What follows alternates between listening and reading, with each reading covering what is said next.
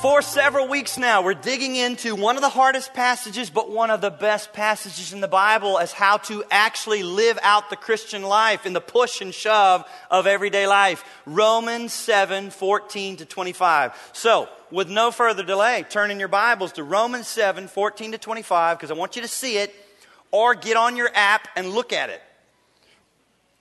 Not Pinterest, not your Facebook. Look at the Bible if you've got Bible on your app. Romans 7:14-25.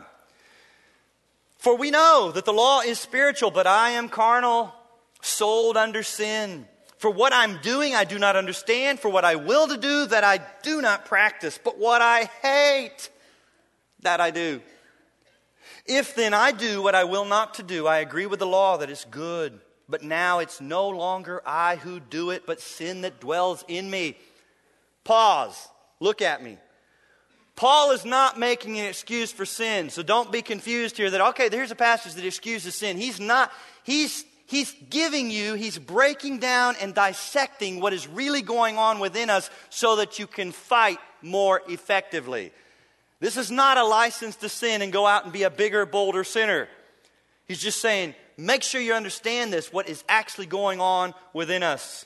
Verse 18, for I know that in me, that is in my flesh, nothing good dwells. Now, in a Christian, if you're a Christian, who lives in you? Jesus Christ. Is he good? Oh, yeah. But what he's saying is, in my flesh, you still have this sinful body of flesh. Apart from Jesus Christ living in you, in your flesh, nothing good dwells. You still have a big problem. You still have battles to be fought. The war has been won, but there's going to be battles to be fought because in your flesh, nothing good dwells. And that flesh is going to rise up in conjunction with your enemy Satan from the outside and try to do some serious, serious damage to you if you'll let him. Verse 19, for the good that I will to do, I do not do, but the evil I will not to do, that I practice. Now if I do what I will not to do, it's no longer I who do it, but sin that dwells in me. I find then a law that evil is present with me, the one who wills to do good. For I delight in the law of God according to the inward man. But I see another law in my members, warring against the law of my mind and bringing me into captivity to the law of sin which is in my members. Oh, wretched man that I am, who will deliver me from this body of death? I thank God through his Son, Jesus Christ. So then, with the mind, I myself serve the law of God, but with the flesh, the law of sin. After 2 weeks now of digging down into these verses, I hope I have convinced you that your biggest enemy, your biggest problem is your own sinful flesh. Long before Satan begins to set up a snare or a temptation for you and a trap and a pitfall, long before the world cries out to you with the lust of the eyes and the lust of the flesh and the pride of life, the reason we are so easily drawn into that is you got a bigger problem already. Your own sinful flesh is still alive and well and at war with the Spirit of God living in you. What Romans 7:14-25 is telling us is that your flesh and my flesh, even as Christians now, still hates the things of God and tries to dump buckets of cold water on our first love for Christ. If the flesh can't get you to deny Christ altogether, it'll just do everything it can to get you to dial down on your love and passion for Christ. Listen to me, you don't have to be. Make sure you get this. You do not have to be hostile towards the things of God to be in great danger spiritually. Just cool towards your Savior. And that coolness is all the flesh and your enemy Satan is looking for. That coolness creates a space, a gap, a little opening in which your flesh works to get a foothold, and from that foothold can then pivot in any number of directions deeper into your life. And it starts with a little space. Just a little gap, just a little opening, just a little coolness towards your Savior and the things of God. That's how it works. And so here's what we're up against regarding our flesh and the enemy Satan. If you won't reject God altogether with atheism, saying there is no God, bah! If you won't do that,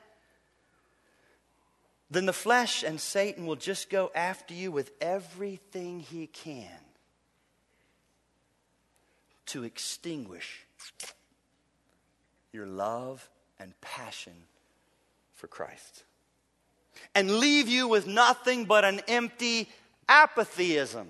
If the flesh can't convince you of atheism, it'll just push you towards apatheism. And if that word is new to you, it's simply the combination of two words, apathy and theism. Theism is a word about God. Apatheism. That word about God doesn't move you anymore. Doesn't stir you. You feel nothing about that. There's no passion, love, heat, fervor. See, apatheism is, you still believe in God and the things of God. You're just not very excited about it anymore at all. At all. Thoughts of your Savior, God, the things of God, elicit nothing more than a spiritual yawn from you. And that's right where Satan and your flesh, it's right where Satan and your flesh wants you. Because get this, an empty, cold apatheism leaves you wide open to the deception and lies of your flesh and your enemy, Satan. I hope you know Satan is not giving up on you just because you put your trust in Christ. Oh, well, we lost another one. Let's go after everybody. No. The ones that are caught up in drunkenness and trapped in drunkenness and trapped in immorality and trapped in a world of lies and deception and whatever, he's got them right where he wants them. He leaves them alone. He has limited resources. Who is Satan, our enemy, and his forces coming after? You. He knows he can't take you to hell. But his intent is to see that you make no difference in this life while you're here.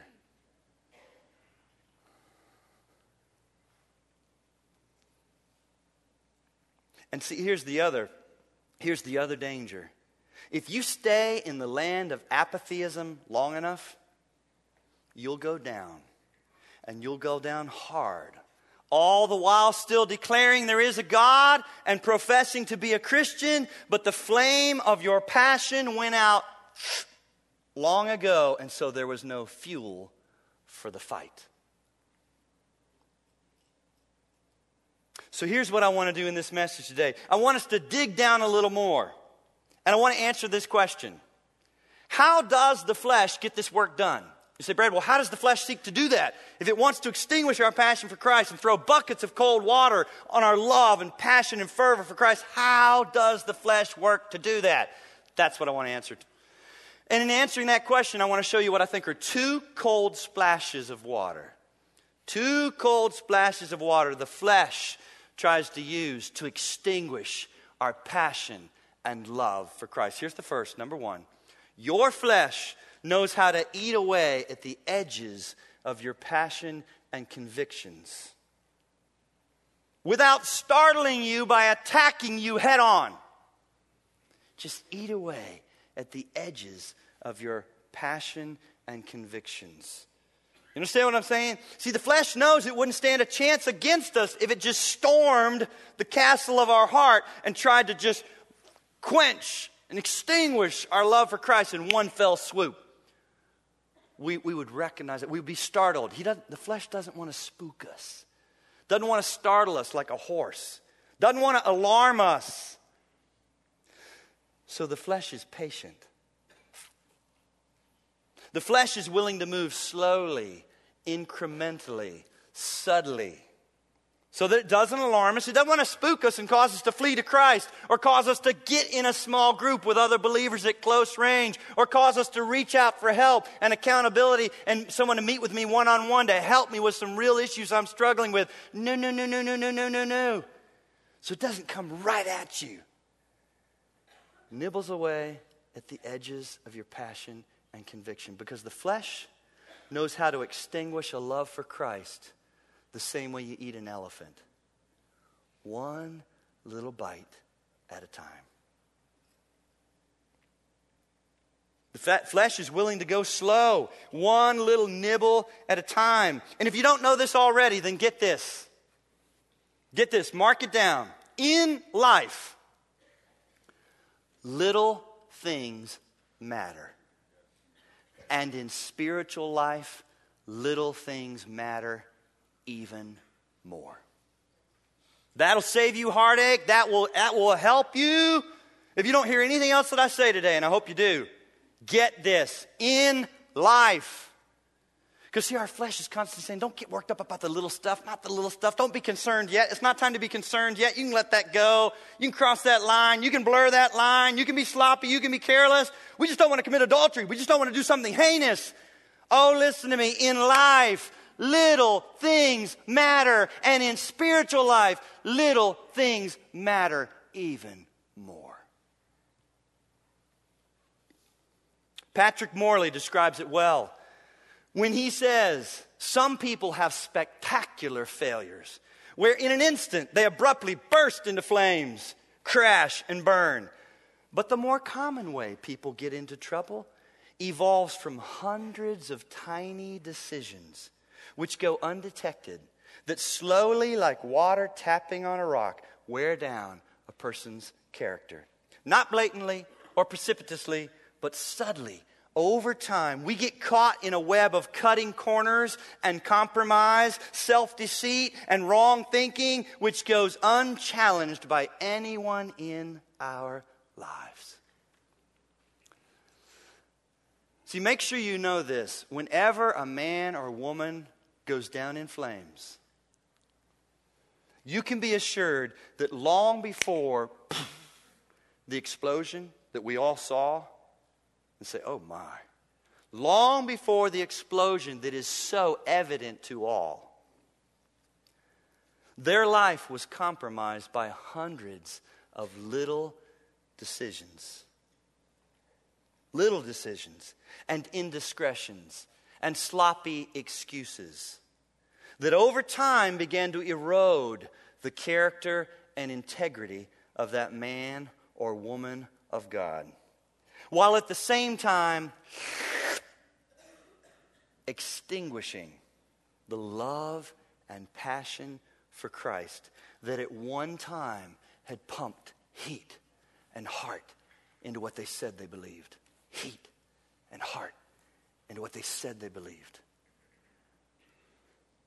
Listen to me.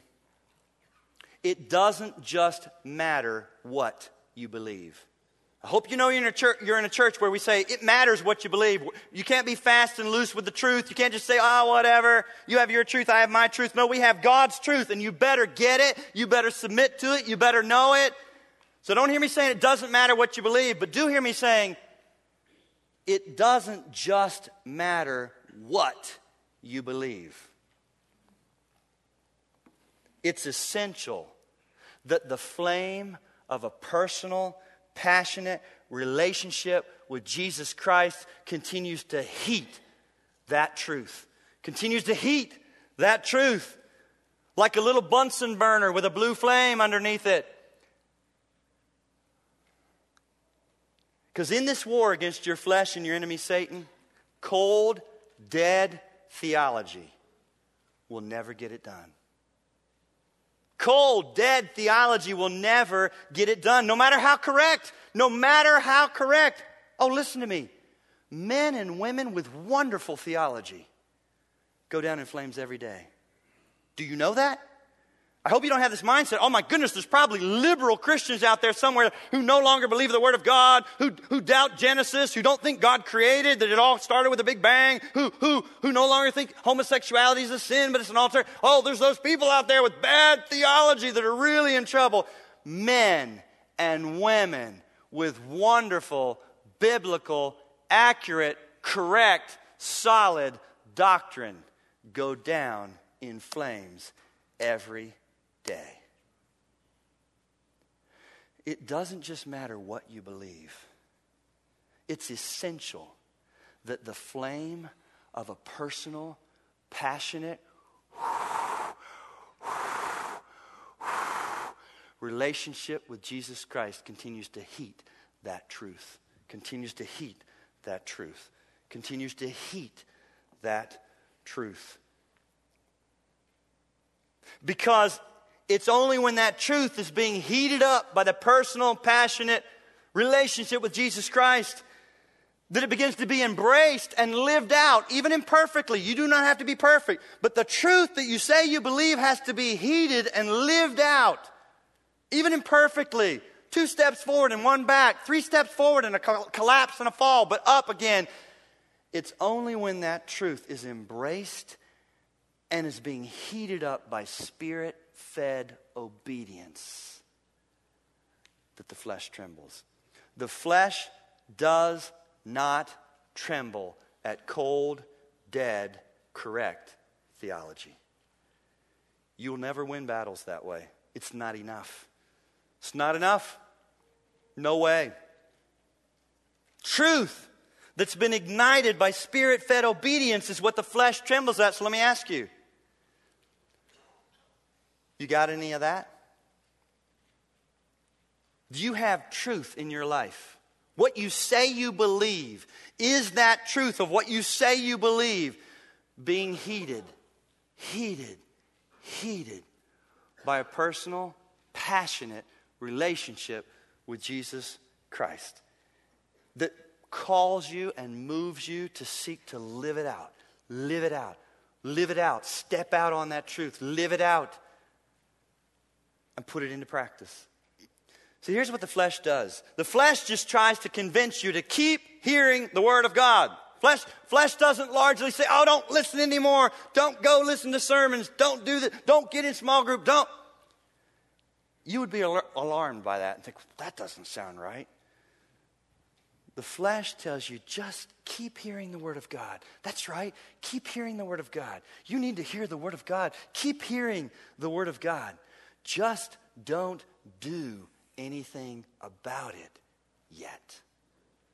Don't act on it. Don't make any plans to act on it. Don't take time to think about how you would apply it to your life and how you would live this out and what you might change or what needs to be reordered and sacrificed. And if you need help here, and here's an area that's not right and that doesn't line up with God's Word, you don't take your life and actually take God's truth and begin to try to work it into your life and live it out. No. Just keep hearing God's Word. Maybe you're sitting here right now and say, Brad, what's the big deal? So maybe I don't do anything about it yet. What of it? I'll tell you what of it. Bible truth that is not acted on is extremely dangerous to the person who keeps trafficking in it.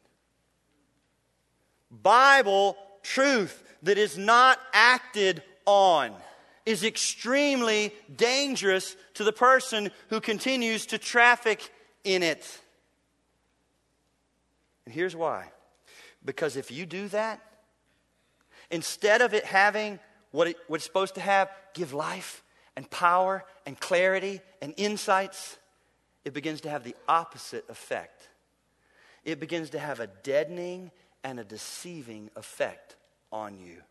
Because you start to think you are someone you're not. And that you can do something you cannot. Like say no to sin when your flesh is screaming out for it. That's exactly what James 1 was talking about when it says, oh, be doers of the word and not hearers only. And he doesn't stop there. He says, what's the next phrase? Anybody know? Deceiving yourself. Oh, if you just hear it, and you never do it. You never even try to do it. Not even imperfectly. You never reach out and say, help me. This isn't right in my life. Help me. Let's talk about this. Here's what God's Word says. Here's what I'm doing. Here's what I'm feeling. Here's what I'm thinking. You never do any of that. You just hear it. Hear it. It will begin to have a deadening, deceiving effect on you that you start to think you are somebody you're not.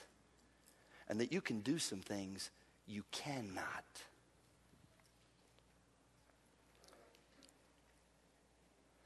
Let me show you what I'm talking about. Turn with me to Luke chapter 6. I'm not just making this up. It's not just my opinion. My opinion matters not at all. Luke chapter 6. And begin in verse 46, but I want you to see in this passage. So I hope you have a Bible or an app where you can look at it, because there is a phrase in verse 49 that I think captures exactly what the flesh hopes will begin to be the characterization of your life. What would characterize your life? It's what the flesh hopes would happen, and your enemy Satan hopes would happen. Begin in verse 46. But why do you call me Lord, Lord? Who's talking? Jesus. What you'd think he would be saying, that's good, wonderful, you got it right, I am Lord. Now he hears them calling him Lord. He's got a big concern. Why do you call me Lord, Lord, and not do the things which I say? Whoever comes to me and hears my sayings and does them, I'll show you whom he's like. He's like a man building a house who dug deep and laid the foundation on the rock. And when the flood arose, the stream beat vehemently against the house and could not shake it, for it was founded on the rock. But he who heard and did nothing is like a man who built a house on the earth without a foundation, against which the stream beat vehemently, and immediately it fell, and the ruin of that house was great. I hope you understand the word picture he's giving, the metaphor of a house. House is your life. You're building a house. Your life is a house. Your life is either built on a rock and you've dug deep and there's a foundation that can withstand the storms and the attacks of the enemy and the rising up of your own flesh, or it's just built on level ground with no foundation. And the difference maker, the game changer, is not, oh, we better get in a good church where we hear good sermons and true sermons and right doctrine, and they still believe the Bible, and get in a small group where they're studying James McDonald's The Lord Changed My Attitude Before It's Too Late, and good books, and great start. But you could do all of that and still have a life that collapses.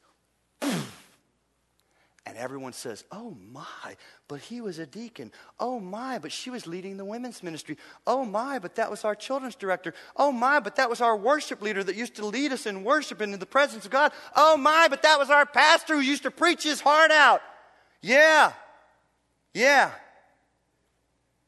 You can traffic in the things of God and the Word of God and still have a life that ends in destruction if you do not do it. Perfectly? No. But I mean, you better be thinking, all right, here's what God's saying. How do I do that? How do I live that out? How do I put that into practice? What needs to change in my life? Where do I need to repent? Where do I need help? Show me, show me, show me, show me. I'm not just wanting to hear stuff. 4 words that your flesh hopes will characterize your life. Did you see it in verse 49? 4 of the scariest words I think you can read in the Bible. Heard and did. Say it. Say it again. Heard and did nothing. 4 of the scariest words in the Bible, because they have the most horrific effects on a life that is played out with that. Listen, the person who's in greatest danger, this may surprise some of you, the person who's in greatest danger today is not the person who's never heard God's word. Did you know that? It's the person who has heard it and heard it and heard it again and again and again and again. You grew up hearing it. Some of you were born here, have grown up here. I knew you when you were little. I knew you when you were nursing, and now you're 18, 17, 20. Now maybe you're married. You've heard it, heard it, heard it, heard it, heard it. But if your life is characterized by, and they heard and did nothing, you're at risk. You don't have the fuel that you need to fight your flesh and your enemy Satan. No way. Paul Tripp describes it well when he says, delay is disobedience in a tuxedo. You understand what he's saying? You just dress up your disobedience by saying, I'm going to do it, but not yet. I'm going to think about that, but not now. Delay is disobedience in a tuxedo. Delay gives you room to rebel against the authority of God while telling yourself that you have every intention to obey. And in so doing, you've eased your conscience when actually it needs to be troubled. I've quoted it before, but Dietrich Bonhoeffer's insightful quote about our fleshly desires and temptation fits so well here. He says, the flesh burns and is in flames. It makes no difference whether it's sexual desire or ambition or vanity or desire for revenge or love of fame and power or greed for money. Joy in God is in course of being extinguished. And we seek all our joy in the creature. At this moment, God is quite unreal to us. He loses all reality. Satan does not here fill us with hatred of God, but with forgetfulness of God. The lust thus aroused envelops the mind and will of man in deepest darkness. The powers of clear discrimination and of decision are taken from us. It is here that everything within me rises up against the Word of God. Your flesh will not try to fill you with hatred of God. That would startle you like a racehorse. You would snort and look for help and say, I cannot believe I was starting to think that. It will not try to fill you with hatred of God, just forgetfulness of God and coolness towards the things of God and delay in obeying the Word of God. Dress up your disobedience in the tuxedo of delay. So, let me ask you right now. Never mind me. My words. I believe that there is a Holy Spirit. Spirit of the living God. Third person of the Trinity. A person, not a mist, not a fog, not a vapor. A person, Holy Spirit, that lives. That I pray every week will preach a better sermon through me than what I've written. So I want to ask you right now, as I've been talking, what is the Holy Spirit of the living God putting His finger on in your life that He's telling you, you just haven't done anything about it yet? What is it you've been saying? That's not a big deal. That's a little deal. What? What? In life, little things matter. In spiritual life, little things matter even more. Do not be deceived. Do not be deceived. Thank God for the stirring of His Holy Spirit. Thank God for conviction. It may not always be there. When He convicts, when He moves, when He stirs, when he sheds a floodlight on your soul, when He puts His finger on a place in your life, even if it's painful, awkward, uncomfortable, you don't want to deal with it, thank God for it. It means you're alive and you're His child. Respond. And respond immediately. And if you're confused and say, it's a mess, I'm convicted, but I don't know what. You're in a church. You happen to be in a church that's not perfect. But we happen to be one of the few churches, I think, that's left that will actually come alongside you and help you through messy stuff, one-on-one, in free biblical counseling, and say, let's live this out. Let's flesh this out. I'll hold on to you. I'll walk with you. There's a lot of churches that when you have a real big fat mess, please don't call them.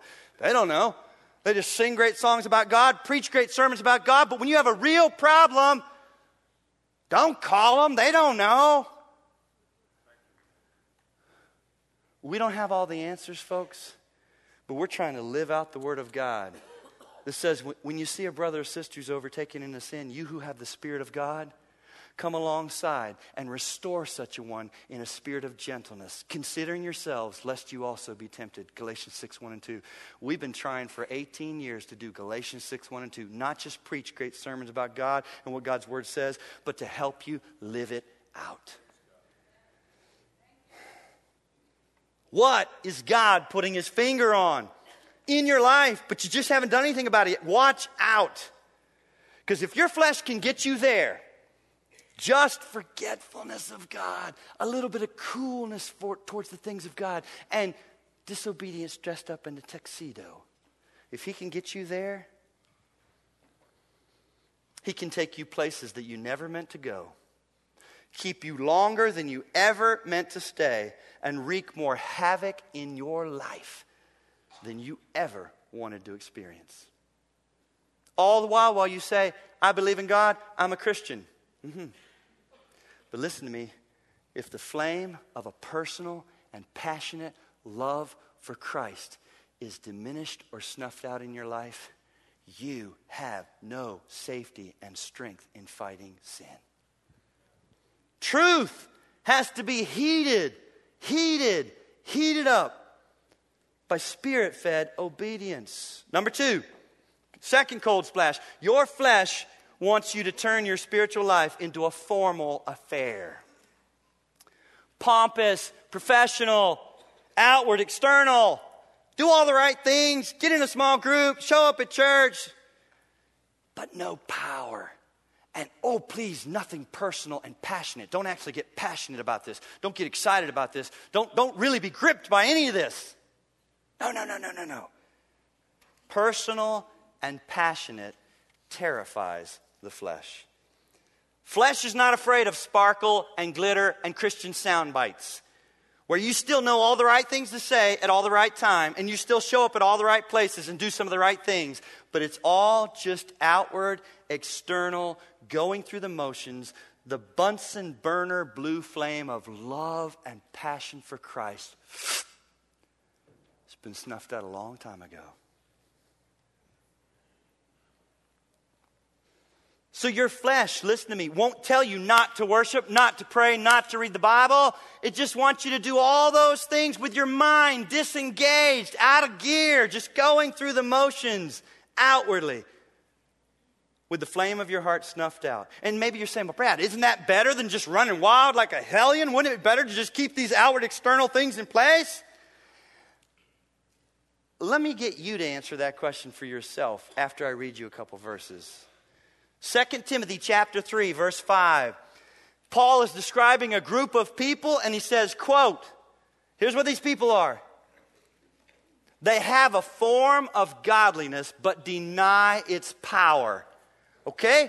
Hang out with them, be like that, no big deal. He doesn't say, and that's okay, because that's better than just running wild. Oh no. Paul says, and from such people, turn away. He's telling you to turn away from people like that. Imagine what he would say about you being that person. Having a form of godliness, but denying its power. From such people, turn away. That word form in the Greek right there, the original language, means outline, a resemblance, but empty in the middle. No substance, no heart, just an outline, just the silhouette. It looks right. No substance, no heart. And so you'll just be shadow boxing with your sin, and you will go down in a hurry. If your Christianity is nothing more than a silhouette, an outline, empty in the middle, no heart, no passion, no flame, no love for Christ, you'll never get it done. How about Matthew 15, 7-9, where Jesus rebuked the religious leaders of his day, saying, hypocrites, well did Isaiah prophesy about you, saying, these people draw near to me with their mouths and honor me with their lips, but their heart is far from me, and in vain they worship me. Your flesh is working overtime to find ways to reduce your worship and your relationship with Christ to frozen and formal. Frozen and formal. What about you this morning? Spring it home. Is your relationship with Christ and your Christianity just a frozen, formal, outward, external thing? And if you were to be honest, would you have to say, yeah, I'm no atheist, but honestly, are you nothing more than a card-carrying apatheist? Thoughts of your Savior, thoughts of God, the things of God, they elicit nothing more than a yawn from you. And if you were honest, as you look at your life just now, would you say, I'm looking, Brad, but I don't see much of a flame? And honestly, my Christianity, my life leans more in the direction of frozen and formal. There's no passion. So I don't want to leave you there. With the few minutes that remain, I want to answer this question. If you're thinking, and I hope some of you are, how do I light that flame again, Brad? How do I get the flame lit? Or maybe you're saying, I'm not in trouble, but you've scared me. I don't ever want that to happen. How do I keep heat blowing on the truth I say I believe, blowing on my correct theology? That's what I want to answer with the minutes that remain, with my third point. Number 3, your flesh cannot get traction in your life in the face of daily, deliberate doses of delighting in your lover and husband, Jesus Christ. Your flesh cannot get traction and get anything going in the face of daily, deliberate. I've worded this very intentionally, folks.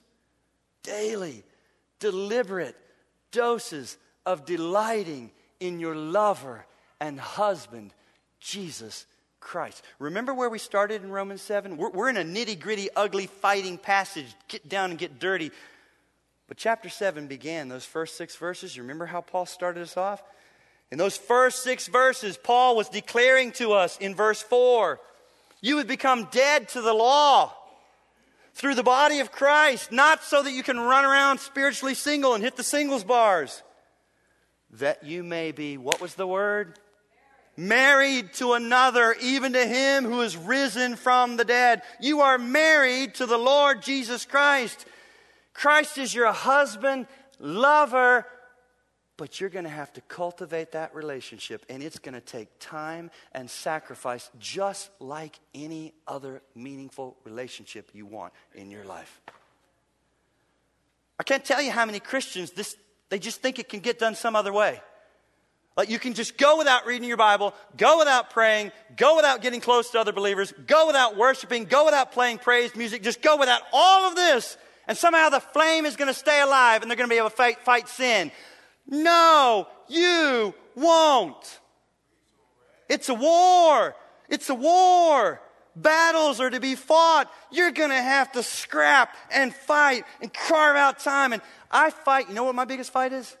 To go to bed early enough to get up when I have to get up to meet with my Lord and Savior, husband, lover, Jesus Christ.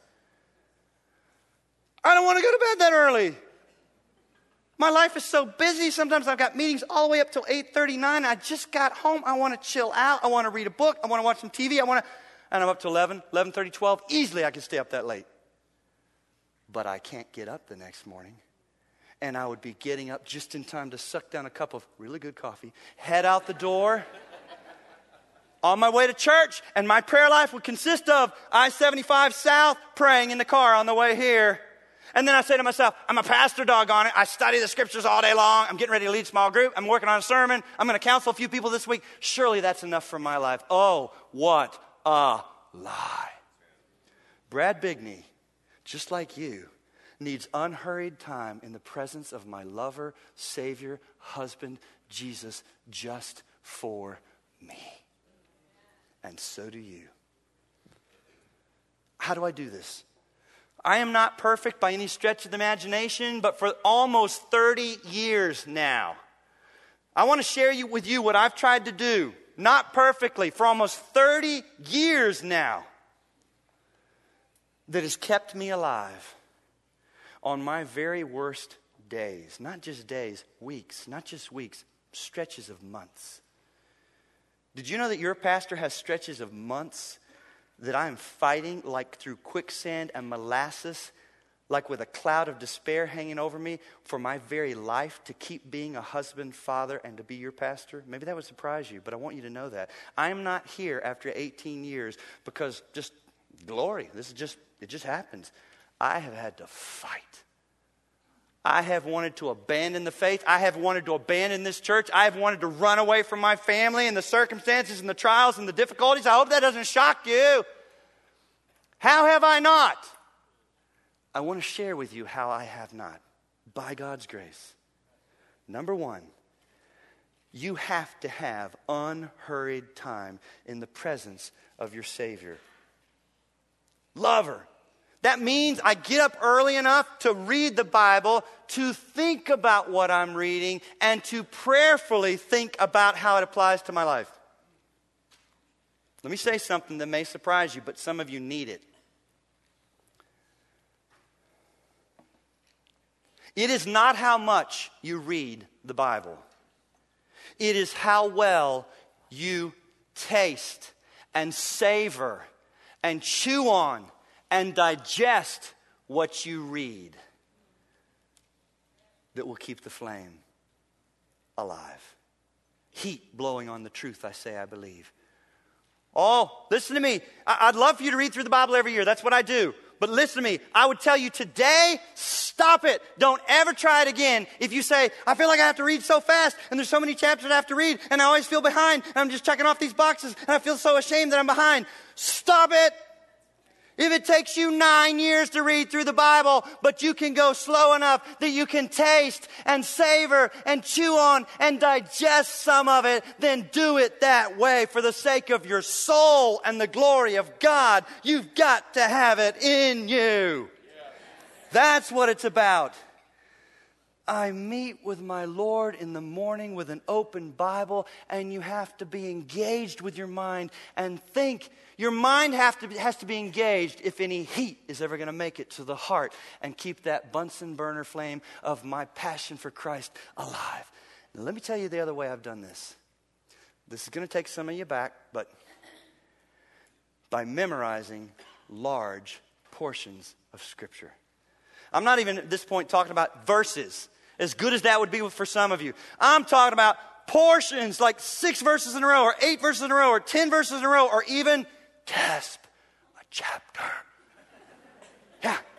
The older I've gotten and the harder the life has gotten and the more that Satan has come after me and the more I feel pressed and overwhelmed and sinking and like I cannot do this, the more I have needed more than a verse. I need the context. I need the flow of thought. I need the argument. I need a bigger context of what God is saying to me so I can soak in it and get it.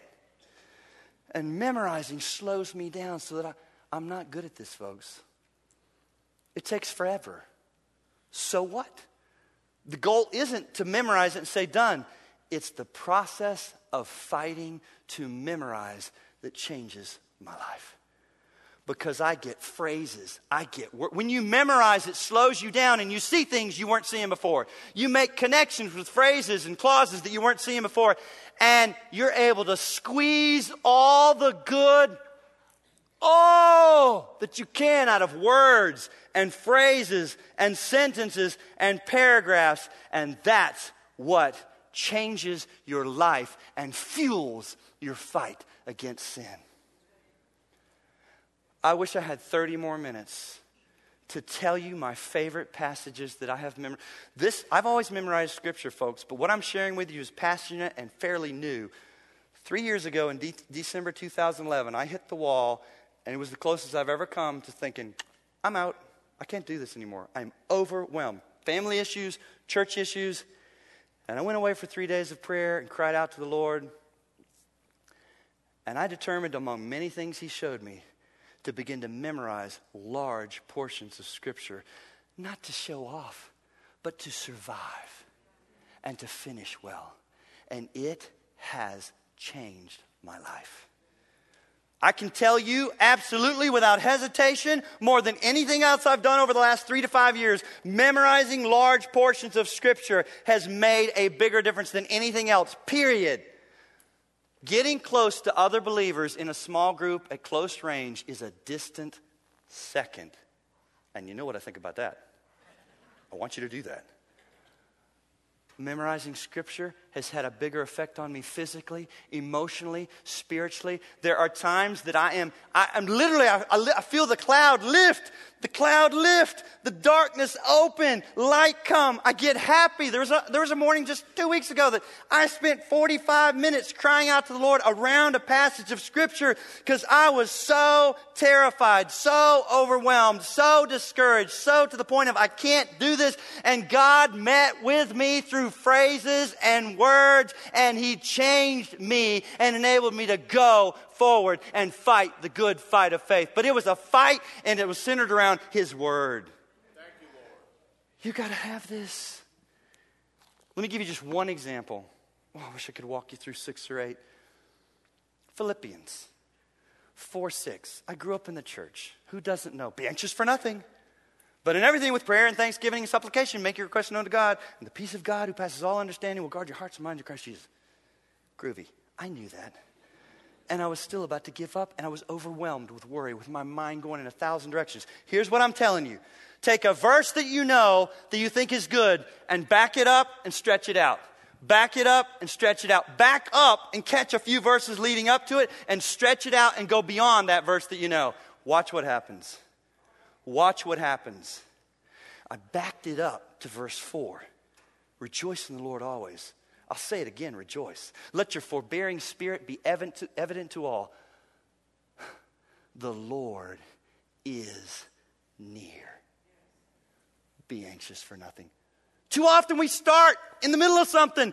God met me with 3 words and squeezed all the good out of them into my heart and soul. The Lord is near. Because when you're worried and anxious and overwhelmed and just want to run scared, you can say there still is a God. But he doesn't seem very near. He's not thinking about me. He's not aware of my situation. I am on my own. I'm being orphaned. I have been left. That's what the flesh tells you, and that's what your enemy lies to you about. God used 3 words to keep me alive.